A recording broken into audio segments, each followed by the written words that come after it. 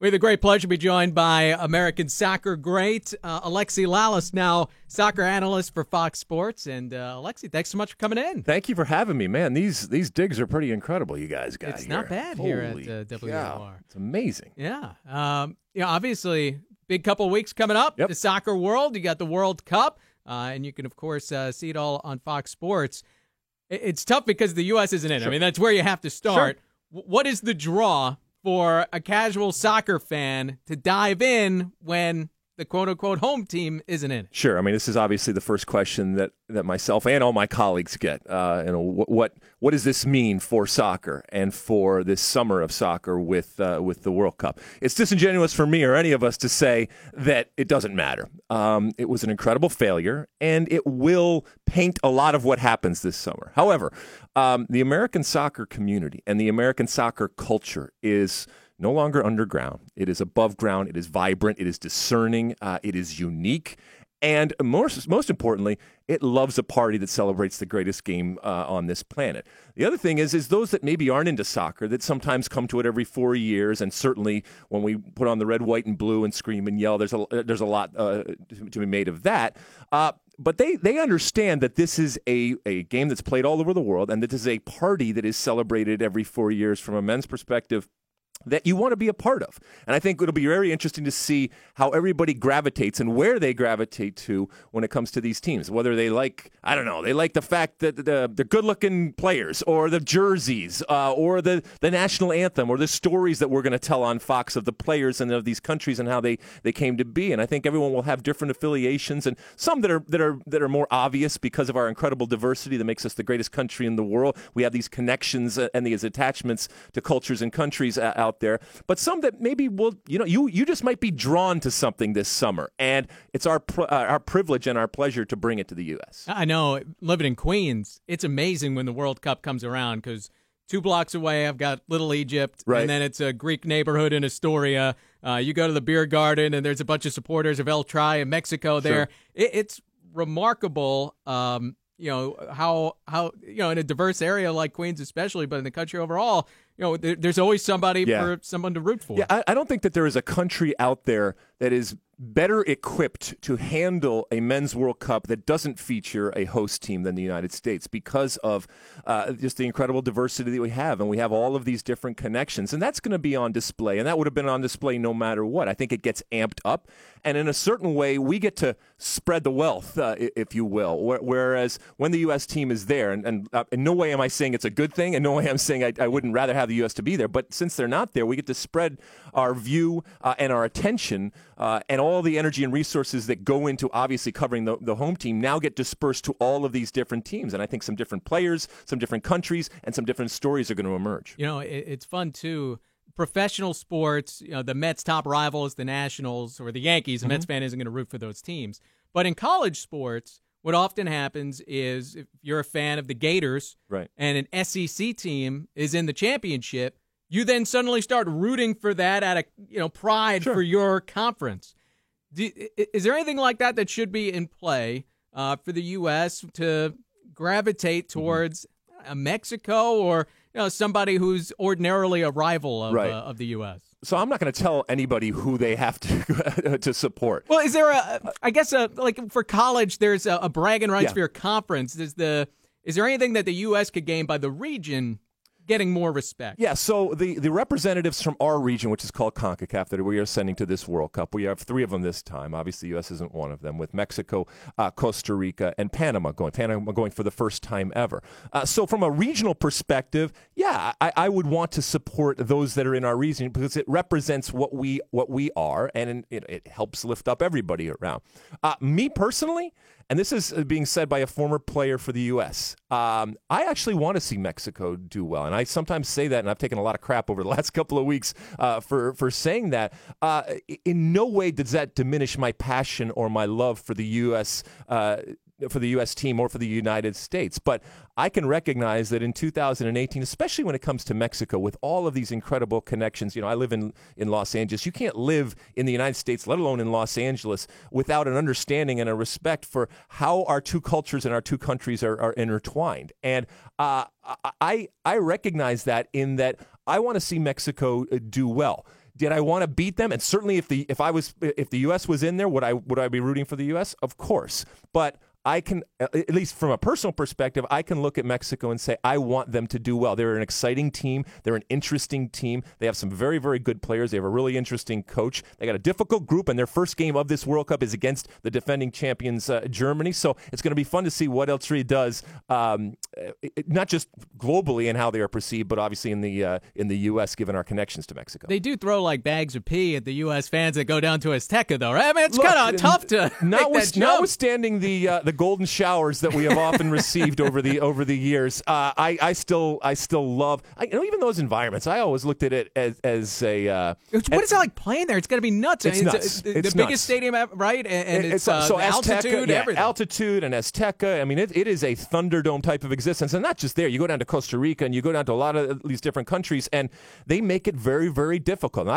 I always looked at it with a kind of punk ethos where I wanted it. I mean, spit, throw stuff, batteries, coins, screws, as you said, bags of urine, all this kind of stuff. It's all kind of part of the experience. I loved it. If an entire stadium is screaming at you and against you, that's fine. For me, it's as long as there is a reaction out there. I fed off of that type of stuff. We just make Costa Rica play in the snow. Right, I know. Hey, listen, yeah, all's fair.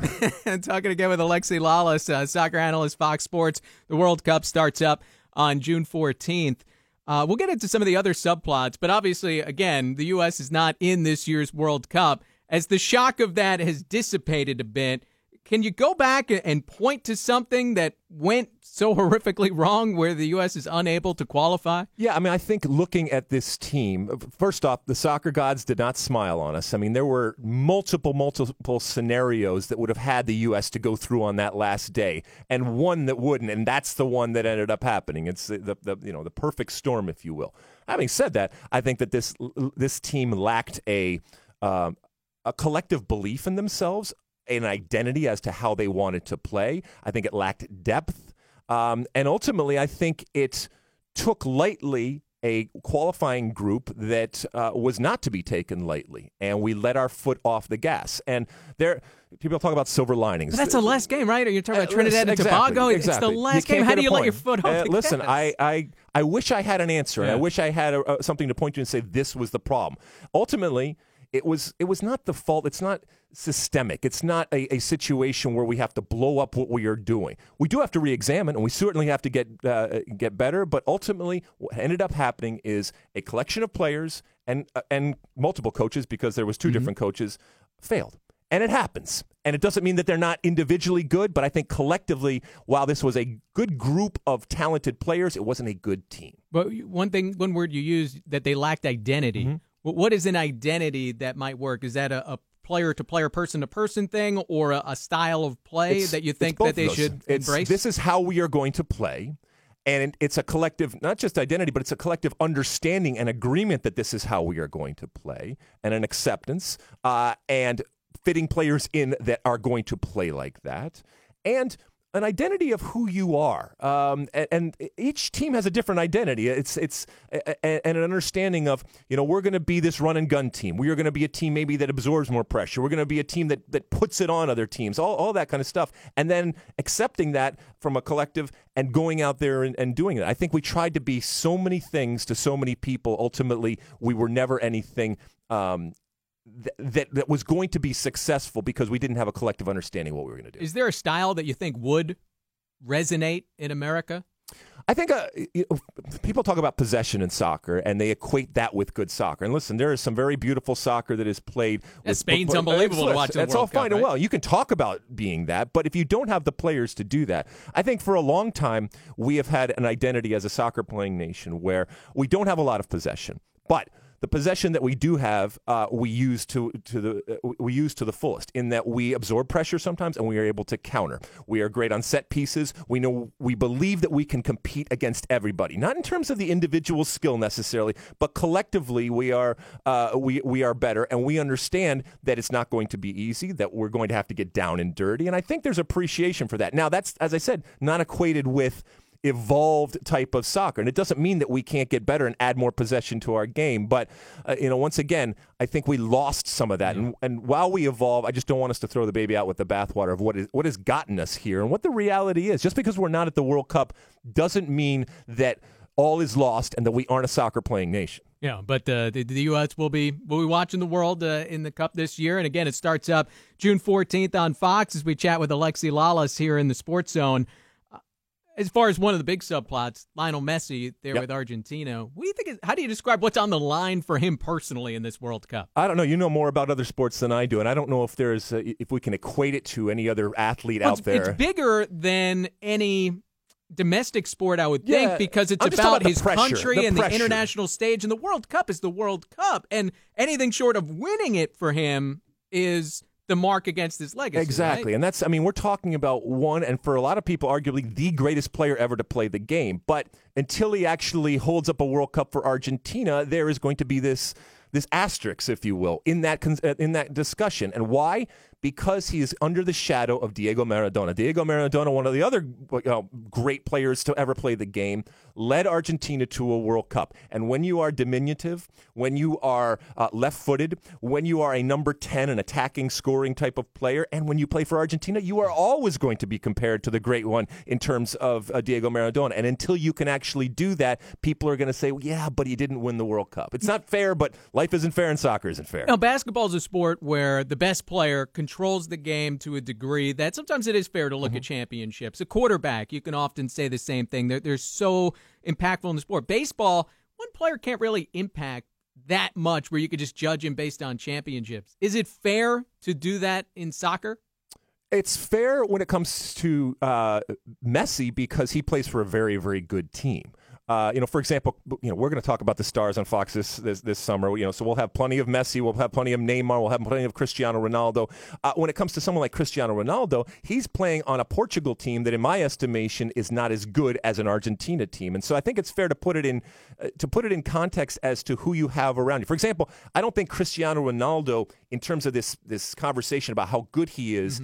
Is going to necessarily he doesn't need the World Cup as much as Messi does, I guess is what I'm saying. Because Messi is a more talented team. Yes, I guess my question is more broad. As a soccer player, if you're the best player on the field, how much can you determine the outcome of a game relative to maybe some other sports? Sure. So we talk about Messi, for example, in the context of playing for Barcelona, the only team that he has ever played for professionally, and he has changed fundamentally the way the game has played, but it's always in this context. So I would love to see Messi go play for a struggling, subpar, less than talented team and see what he looked like, because you're absolutely right. You can affect change, but you got to have a supporting cast. And he has certainly had supporting cast when it comes to Barcelona, and he does when he plays for Argentina right now. But there is only so much that you can do. However, this is a guy who has at times taken Argentina on his shoulders, and he's going to have to do it again this summer. Is there a team that maybe is more of a dark horse, second tier, or maybe a young player that can emerge as we see every time around in the World Cup? It seems that you can identify beforehand. Right. So if you're a betting person, your easy money and your safe money is going to be on the defending champions, Germany. I would also put Spain and probably Brazil in that category. Then underneath it, we're talking about your Argentinas. We're talking about your Frances, Belgium's, maybe, maybe maybe I'll put a Portugal in there. Then you started to get into much longer shots, and that's where England comes in. Just because I haven't done it for a long time, although I am actually bullish on England this summer. I think they're actually going. I am quietly confident, which means they're definitely bombing out, which is fun to see. Which is fun to see too. And then you have teams like Morocco or something like that, which I think actually can have a very good a good World Cup. But this is, as you mentioned, this is what happens. We go in with the best laid plans, and then the soccer gods say, you know what, we're going to take twists and turns, and we're going to follow every one of those twists and turns this summer on Fox and bring it to you. And not just the games, but whether it's the backstories, with our partnership with National Geographic, we're going to give you the players, the teams, the stories. Also, one of the biggest stars this summer is going to be the country, Russia. I've never been to Russia. I grew up in the 70s and 80s in the suburbs of Detroit, and what Russia was. I can't wait to see and compare and contrast. I grew up watching, Big Bad Russia, and it was war games and Firefox and Red Dawn and all these things that's why I equated with Russia. And so I'm really interested to see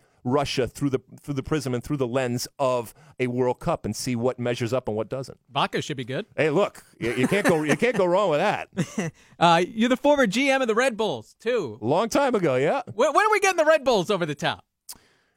Over the top, look, I think what they have done with the Red Bulls is very, very interesting because it's almost as if they've gone the completely opposite direction of what NYCFC has done. Both have been successful, and certainly of late there's a consistency when it comes to the Red Bulls. But look, this is New York. Or sorry, this is New York. And when I say New York, I mean New Jersey.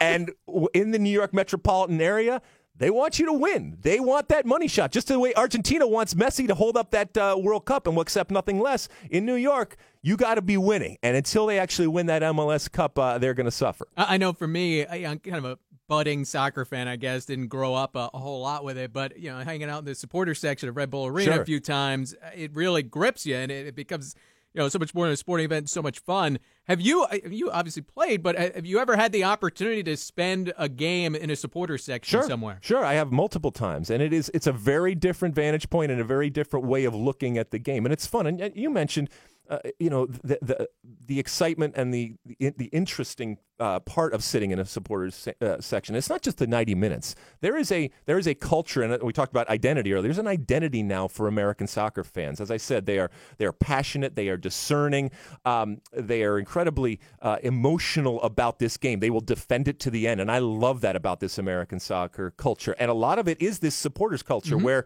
you have a generation now that sees themselves and almost defines themselves through the game in the way that they talk, in the way that they dress, in the way that they look at themselves as it relates to their own country, as it relates to other countries through this soccer prism. I think it's really, really interesting to see this ownership that the American soccer supporters culture has taken. No, I know. I can certainly see it growing amongst my friends, 20s, 30s years old, and being in the supporter section. And it's not just hipster type of. It's not all hipster stuff. It is real. It is genuine. And if you get into it, it will grab a hold of you and it will not let you go. The tailgates are good too. It's for everybody. And one thing I didn't know about you until I was researching, I knew you were coming in. You're musical. You have a new album out. Yeah, I just dropped. I don't know if do the kids say that anymore? I don't know if they say it anymore. Yeah, I just released a new album called Sunshine. You can check it out on all the different platforms, whether it's Spotify or iTunes or Amazon or anything like that. But there was a time in the late '90s in Europe, is what I read, that you opened for Hootie and the Blowfish. I did. Yeah, we toured for a while with Hootie over in Europe. So yeah, look, music has been a part of my life even before I was kicking a ball, and it's certainly a huge part of my life after. It's something I take as seriously as anything else that I've ever done. I can't stop doing. It's what I do. And so, I release albums pretty much every couple of years for all three of my fans, including my mom. Not always my mom, but usually my mom. And it goes out there, and it's just straight ahead short pop rock songs. Put it in your car, put the windows down, crank it up, and drive fast. I always hate to ask the non-question, but can you share one story from being in Europe touring with Hootie and the Blowfish when they were huge in the mid to late 90s? It was nuts, and they were so kind to take us out there and promote us and let us go out. And our music was we were a little bit more rockish and pop rockish and stuff like that. But yeah, getting on stage, I would come on stage later on in the show every night with them and play and sing on Hold My Hand or whatever and stuff like that. And it was amazing to see this phenomenon. It wasn't at the height, it wasn't at the Friends height or anything like that, but it was amazing to see this band. And they took their hits just like every band that gets successful and stuff like that, but great musicians, wonderful people, huge sports fans, all of them. And it was fun. We were in Amsterdam and Copenhagen and all over Germany and stuff like that. And there were some very, very interesting nights, shall we say. Give me one of them. Let's see. So being in a rock bar and playing full-on 80s metal for about 6 hours in Amsterdam and screaming, whether it was Rat or Motley Crue or Dio or Van Halen at the top of our lungs with my band, with their band, and just loving it. And every song coming on, everybody knowing every word, and I will never forget being there and seeing Darius scream and yell, as he's singing "Round and Round" from Rat. Nice. You got to get some gigs in Russia too. Yeah, I know. Listen, I can't wait. Like I said, to get over there and see what it's all about. It's going to be really fun. June 14th, World Cup on Fox Sports. Alexi Lalas. One more thing, really appreciate it. Before I go, June 14th, we do start our coverage, but keep in mind, it's really, really big. On June 13th, they are going to announce where the 2026 World Cup is going to be played. The United States, Mexico, and Canada is vying to host it. Fingers crossed we get it, because that would be the first time that the men's World Cup has come back to the United States since 1994, a summer that I remember well. Of course, the Rose Bowl. There you go. Your team was able to take care of business. Where would that be? Is that determined what cities might be involved? Or? Oh, there's a bunch of different cities, but it would be a joint host with them. I think it's a wonderful way to bring our friends to the north and our friends to the south together in celebration of this World Cup, and I really hope that we get it. It would be a wonderful way to come on air on the 14th to start off this World Cup from Russia with this incredible news. Very cool. So June 13th, that announcement will be coming down. Thanks, Alexi. Thank you.